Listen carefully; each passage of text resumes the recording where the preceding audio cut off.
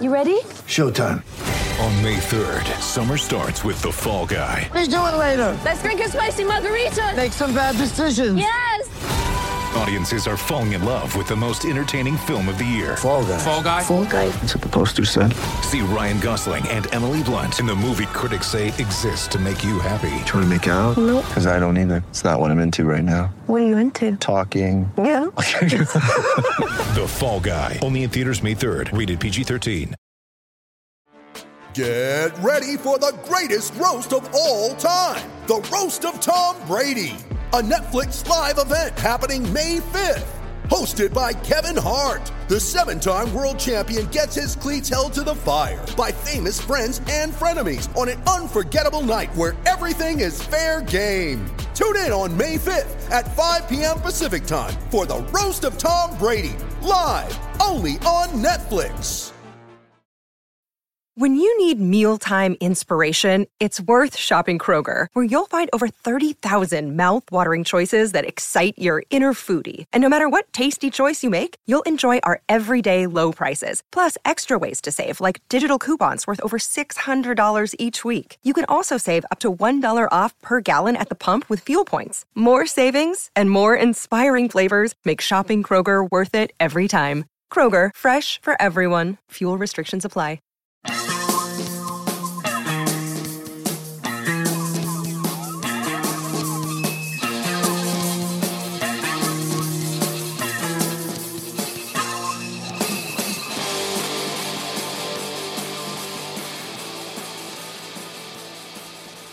Welcome to this week's Attacking Scrum podcast. It is a midweek special for you this time round, mainly due to the fact that I've been off getting married and on my honeymoon.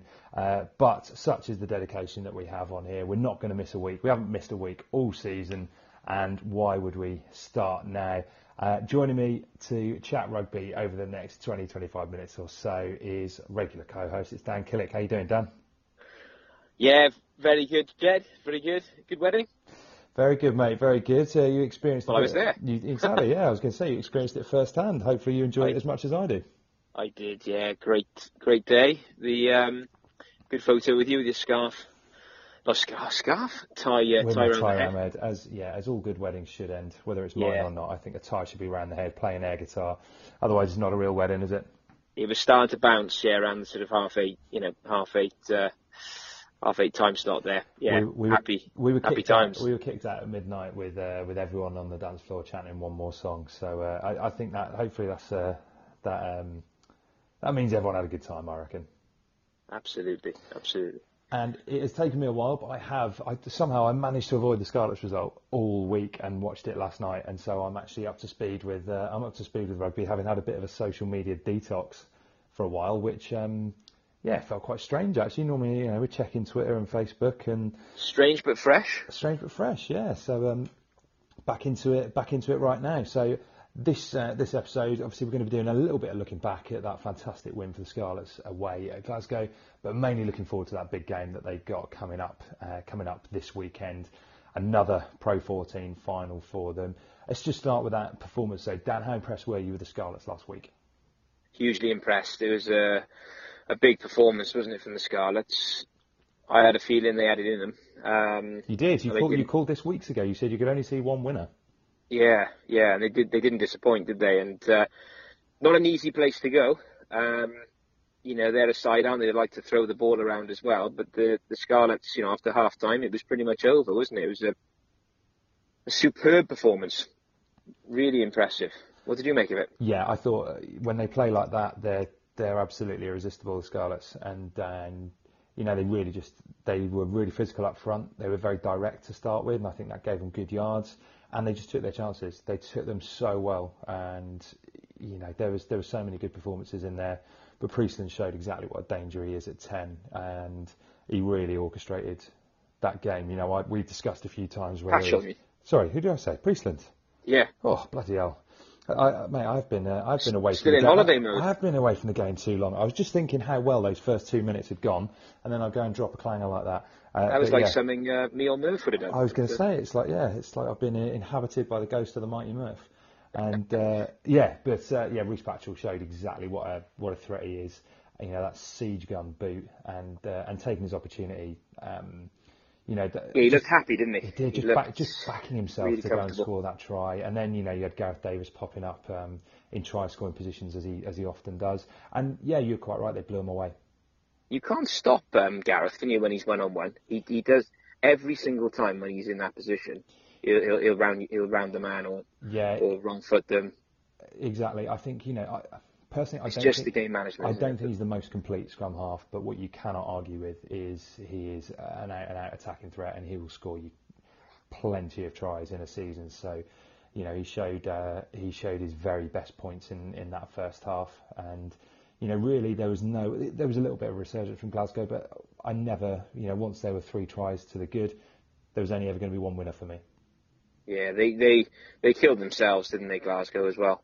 I mean, stupid errors, high penalty counts, daft errors as well, and they looked a bit shell-shocked. Yeah, Dave in the stands didn't look too happy, did he? I mean, he's never jumping for joy, is he? But I'm sure he had a fair bit to say in the change room after that one. Well, this is what I was going to ask you. Is obviously a lot was made before the game. Pivac versus Rennie, supposedly the 2 front runners for the Wales job, and a pretty impressive audition from Pivac. Do you think that will hold a big sway when they do come to making those decisions? Do you think that will act as an audition? I think the decision has pretty much been made, personally, but it won't harm, will it? It won't harm it at all. I mean, my money is with Pivac, really. Mm. Are you in the same camp? Well, I said this with Iestyn last week or whenever it was, that I think perhaps his CV isn't necessarily as rich as Rennie's, and I think perhaps the experience of coaching in a few different places could be something that holds him in good stead. But it is really, really hard to argue with what Pivac's done, and you just see the exciting brand of rugby. I think the WRU will want to appoint someone who plays a more expansive brand of rugby. I think we've developed so much under Gatland and Edwards, that mental toughness and that ability to compete at the highest level. I think now they're going to want to excite the fans and have that real flair that we all really want. So if I'm honest, I think it's starting to look as though it's his job.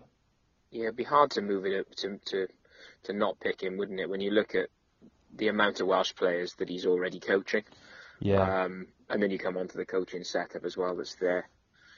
I certainly would have no arguments if they were to announce, this week that Pivac had got the gig. I would have no, I would say it's hard to argue with. Like I say, my only concern is when you look at, you look back 10 years and Gareth Jenkins got that job. He'd done such a fantastic job at Llanelli, and then, as they became Scarlets, I think, it was such an impressive CV for what he'd achieved there, but then it didn't translate into international because I think in part because all of his coaching had been at one club / one region, and I don't know, maybe that's the thing. I look at Rennie and go, well, he's got Wellington as a provincial side, then Hurricanes. He did a stint at New Zealand under-20s, and then Chiefs, playing at the highest level before coming to Europe and doing it with Glasgow. So I don't know. It's it could well be that he is actually Dave Rennie is actually a better coach.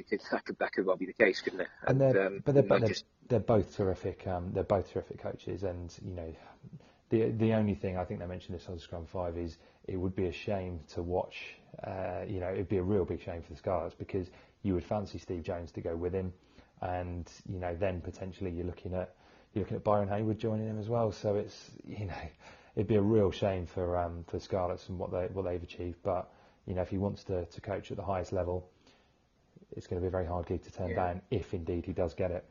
Well, that would be super interesting, wouldn't it? Who if Pivac does get it, who he lines up with, because it does certainly appear that the Scarlets, when you look at, so if we look at you mentioned Gareth Jenkins, the turnaround that Pivac and the rest of the coaches have done at the Scarlets is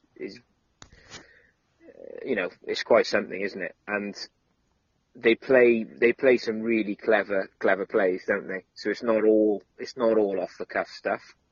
a lot of it is, is pre-planned, is Yeah. determined, and they're well drilled.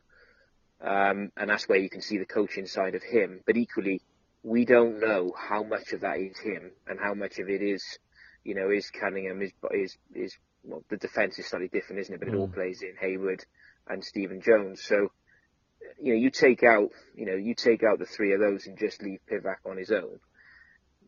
How effective would he be just to be on the counter? We don't know, do we? No, and presumably he'd want to bring in his own men with him. And, if that is the case, I think you'd be hard-pressed to look past, I think particularly Stephen Jones, given how important the attack mentality is. And, of course, the experience that Stephen Jones has got in that dressing room as a player, as a former captain of Wales. He knows what it's all about. And I think there's a huge amount of, I think there's a huge amount of goodwill towards Steve-O, and people want to see him do well, and that kind of that would buy you a Welsh coach. Yeah, I think so. So I'm with Hayward as well. Yeah, I'm with Hayward. So yeah, I mean that'll be interesting. But before we get bogged down in any of that, and of course we've got plenty of Wales chat over the summer, we have got this massive, great final, and the Scarlets find themselves there again. I suppose the more difficult point is the fact that they're up against probably, the best team in Europe, which, they are, aren't they? Yeah, I think they are, and it's going to be hugely difficult. But do you think that Scarlets can turn around and avenge their defeat from last month? I do think the Scarlets can. Yeah, it's going to be very tough. Smart money is going to be on Leinster, isn't it? But they'll be hurting from the way and the manner in which the Scarlets lost.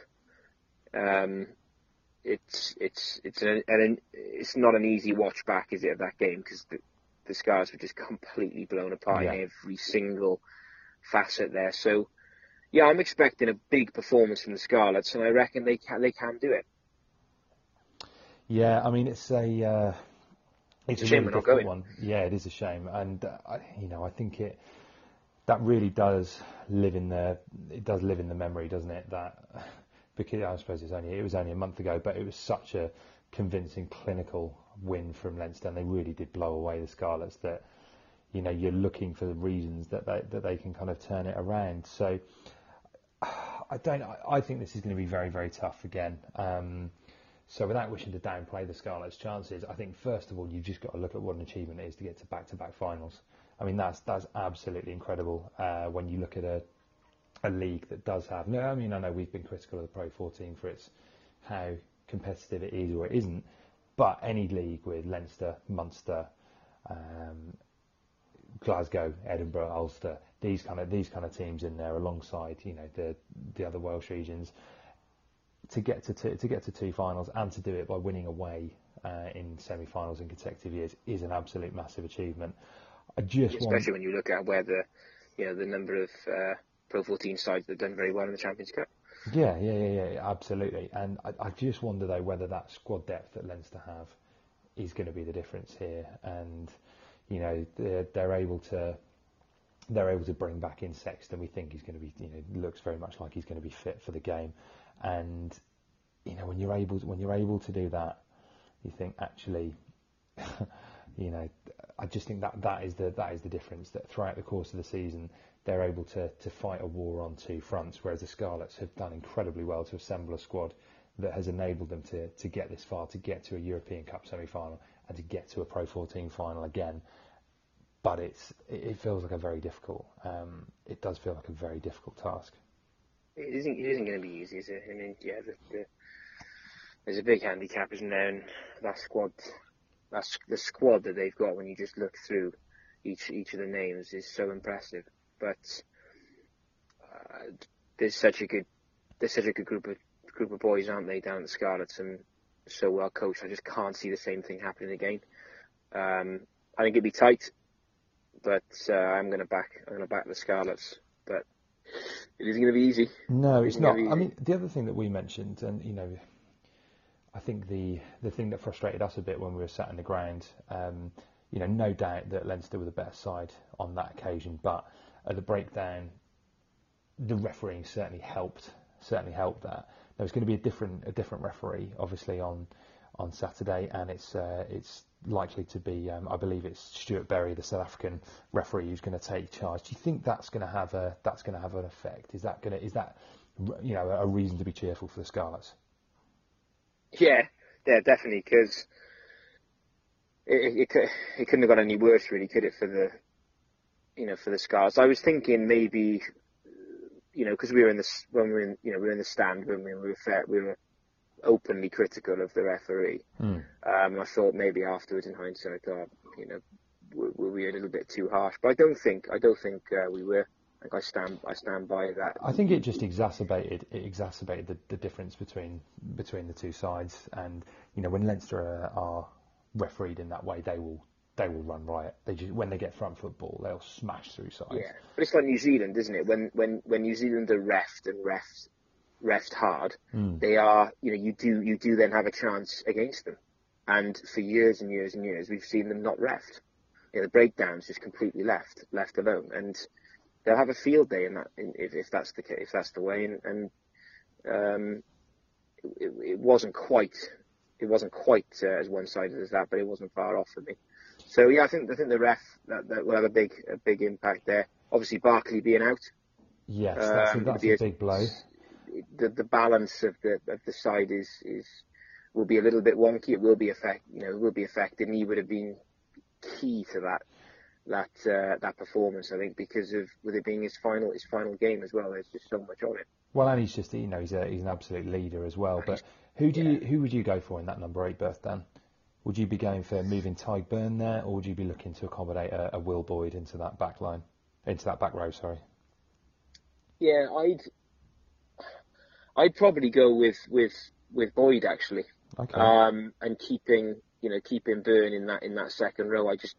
I'm not disrupting that, because I think the Scarlets potentially a little bit light when you move him around. He's obviously such a good player, isn't he? That the probably easier call is to move him into 8. Yeah. But I would just like to see him kept there in the boiler house and have and give Boyd and just literally really wind him up, sort of prep him hard, just saying this is a big chance for you.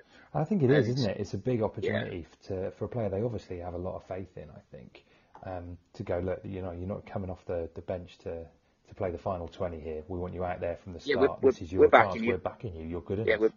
We're backing you. Obviously, if something doesn't quite go, if it doesn't quite go, as well as it could do, then a shift can be made, and we know that, the two second row option boys will give their all. But that's what I would like to see. To switch it on to you, then, what would you do if you were Pivac and co? Do you know what? I think it's a 50-50 call, to be honest, because I do think Tadhg Beirne's best position is in the boiler house. I think he carries so well and he wins you. Having a second row who's turned over more than any player in the league is invaluable. So I actually think the chance of trying to slow some ball down, having Boyd's very good over the ball himself. You add that in with Cubby, with Shingler's hard graft, and with what Tadhg Beirne can do, and I think that you're at least going to slow down a lot of the ball. So I probably would go for that. But likewise, I think if you were to bring Lewis Rawlins into the lineup, as we've mentioned before, I don't think Johnny Sexton will enjoy seeing him come charging down the channel and putting in those whacking great hits that he managed to do last year. We do. Yeah, we need another few of them early on, just to really shake him up. But to be fair to him, Sexton, he's a 10 that can take a hit, isn't he? Oh, he is, yeah. And he kind of plays into that, doesn't he? He invites you on. So sometimes people get so preoccupied with trying to smash him that he'll lure the ball, he'll lure the man in, slip that ball, and you've got space, and you've got big carriers and pacey players through the gaps. So yeah, he doesn't just shovel shit then, as they say. No, he doesn't. He bounces when he's supposed to. Prediction then, Dan? Scarlets by 3. Okay. Tight. Yeah, no, I think if the Scarlets are going to win, it will be very tight indeed. I think you go with the Scarlets win? No, I think it might be a game too far, to be honest. I just think Leinster are that good But I'm going to go Leinster by 10. You're living up to the Twitter name then, as Jed_Melancholy. Melancholy, that's the one. Yeah, I think it's just going to be too difficult, especially on bloody Irish turf again. Yeah, I know this isn't a home final. I know that Dublin always bid for it and Cardiff never bid for it, but I do find it a bit frustrating that it's being played in what is essentially a home ground for Leinster. So it's a bit, it is a bit frustrating, but I think that will have a massive effect. And they know those surroundings so well. They know it'll be rocking when they get in there. So I would love to see an upset, but I do think that Leinster are just too strong. Too good. Yeah. Well, yeah, you could well be right, and you're probably being a lot more sensible with what you're saying there. But I'm going to stay where I am. I'm afraid Mrs. Jed had all the romance in me over the last week or so, mate. It's back to practicalities now. A word then about the Ospreys as well. So they miss out on the top tier of Europe, having lost the playoff last Sunday. So a quick word on that one before we head off. I was going to get your thoughts on this because actually part of me thinks that this could be a blessing in disguise for the Ospreys, and it will allow them to refocus and rebuild with a new set of players, a new coach, and in a way kind of almost give them, in the way that it's done the Blues the power of good, actually concentrating on that tournament and in the end going far and winning it. I wonder whether it might be a bit of a blessing in disguise, or am I chatting nonsense and you should always want to be in the top tier? Yeah, I didn't really consider it in that way or give it much thought on that. But I'm disappointed. I think it's a real blow. Probably because they've always been there, haven't they? Right at the very top. But they're not the side. They're not the side they were. I think a lot of the players, or a number of the players, then that are there. Or a number of them possibly exiting as well, haven't quite been up to the mark. And so what you're saying there may be true, but then I think it's quite exciting for the Ospreys now with some of the signings that are coming in. And it's not going to feel quite right without having the Ospreys at that top tier. No. I was a bit sad at the end of the game, to be honest. Yeah, no, I know exactly what you mean, and that is it. I thought it was actually quite refreshing to hear Alan Clark at the end of the game saying that they simply weren't good enough and they let the fans down. I thought, for a guy who's just taken over, I think that was quite a positive message to be sending out in the wake of a disappointing performance. It was so disappointing, though, wasn't it? I expected the Ospreys to play a different game to the game they played. I don't know what they were doing. It was really, really odd. Obviously things, it's been a really odd season, isn't it? Things haven't been right. We probably don't know the full story, well, we don't. But I think all those players will be delighted when the season's over. Yeah. And they'll just be able to, get their heads straight and rebuild and go again. No, I think you're right. And as we look ahead now to very quickly, obviously we're going to be concentrating on the Wales tour, which gets underway next a week on Saturday with a fixture in Washington DC against South Africa. I wanted to get your take finally, Dan, on the withdrawals that we've had from the squad this week due to players not being released by their Premiership clubs. So in particular, we're looking at Luke Charteris, Thomas Francis, and Josh Adams. Was there any point in Gatland testing this, or were they trying to make a real point here and say, look, this is why you need to come back and play in Wales? Yeah, that's exactly what he was doing. I think he knew there was no way the boys were going to get released, but it's media can get behind it, can't they, and say that it's a big case for you've got to play in Wales. And there's a lot of PR that's come off the back of that. That's my take on it. It's a bit. I would have liked to have seen those boys playing them, particularly sort of Charteris in there, and seeing his how he would have influenced a lot of the youngsters. I've always been a big favourite of his, and then And equally, Josh Adams. When you look at his record this year, it's really impressive, isn't it? It would have been good to see him in the Welsh shirt again. Yeah, it would, and I think he's the one I particularly feel for. Because Francis will be in the mix again come the autumn. Charteris, maybe that was his last chance actually.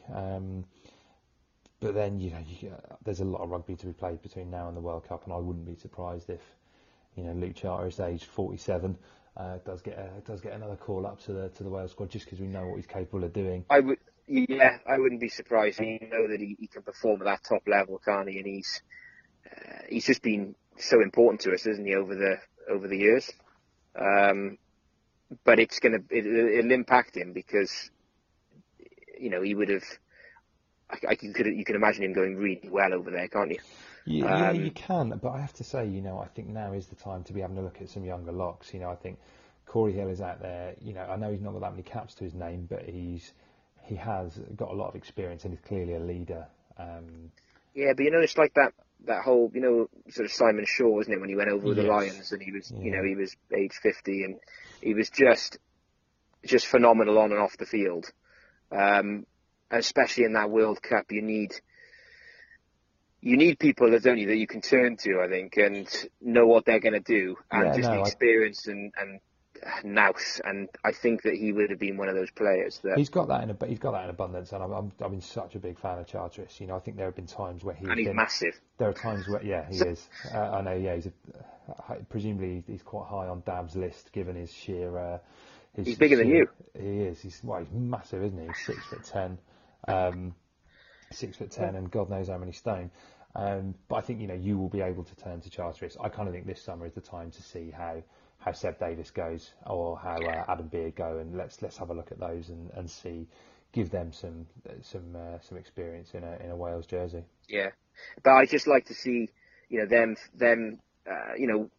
either one of those two say next to him. You throw them both in.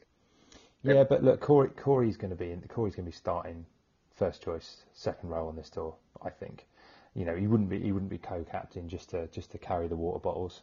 He's going to be starting, and there's a berth for someone to play next to him.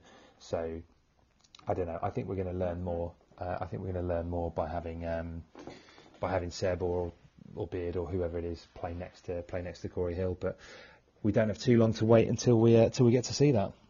What do you think about Owen Lane? Surely would have expected a call up, don't you think? Yeah, I personally would have been in my squad anyway. I would have had him in there to start with. You must be delighted that Hewitt is. Yeah, I am. I think I am. I'm pleased with that because I think he's had times where he's been close and has missed out, and he's had a lot of injuries and concussion worries last season. So to kind of come out the other side and get a call up, I am delighted for him. But look, this is going to be a tough old tour. This isn't a walk in the park. Any of these three tests. So and this will be as well. This will be for a number of these players. If they don't perform, that'll be it. They won't be considered for the World Cup. I think Gatland is that. Gatland and the coaches are that brutal that it will be. You really got to perform. Otherwise, you'll have a couple of chances, and that is it. Yeah, I think you might well be right on there, and but that's what Test rugby is about. You've got to be able to prove it at the highest level. I mean, it's another quick shout out for a player I'm a big fan of, but Aaron Wainwright. I think that shows how highly regarded he is, not only at the Dragons, but he's a guy who prior to Christmas hadn't played any regional rugby, and he's come in and he's excelled during a bloody awful season for the Dragons. I think he's shown that he's a tough guy, and having played, he's a relatively late convert to rugby as well. He's playing a lot of football, and to get his shot at the Dragons and now get a shot at Wales. I really hope he goes well because he's a big talent. Yeah, I'm really pleased for him, and it'd be good to see him out there, won't it? And encouraging that we're in this good position, aren't we? That there's lots of great talent out there in Wales. I think we've got the most strength in depth we've had for since a long time anyway. I can't remember this much strength in depth. I think you're right, and hopefully it'll manifest itself on the pitch. Otherwise, it could be a tough couple of games. But let's look on the bright side and hope that some of these youngsters do get a good chance, and we're able to see them kick on and become a part of the squad on a regular basis. But anyway, that brings us to a conclusion for a slightly ad hoc Attacking Scrum this week. As we say, we've got plenty more to discuss over the next few weeks. So obviously we'll be discussing the fallout of the Pro 14 final this weekend. We're going to release that podcast on Tuesday, so after the bank holiday weekend, and then we'll be back to doing our Monday podcast till the end of the Wales tour, when we'll be taking our well-earned summer break. But we've got some really good specials lined up as well, so I won't say too much. But if you enjoyed the last batch with Phil Steele and Di Bishop and Kai Griffiths and all of those great interviews that we did, we're lining up some more over the summer, so we're going to have some really interesting people for you to chat to. And big thanks again for listening. Big thanks to our sponsors at So Coffee Trades, and thanks to you, Dan Killick, for joining us again. Cheers, Jed.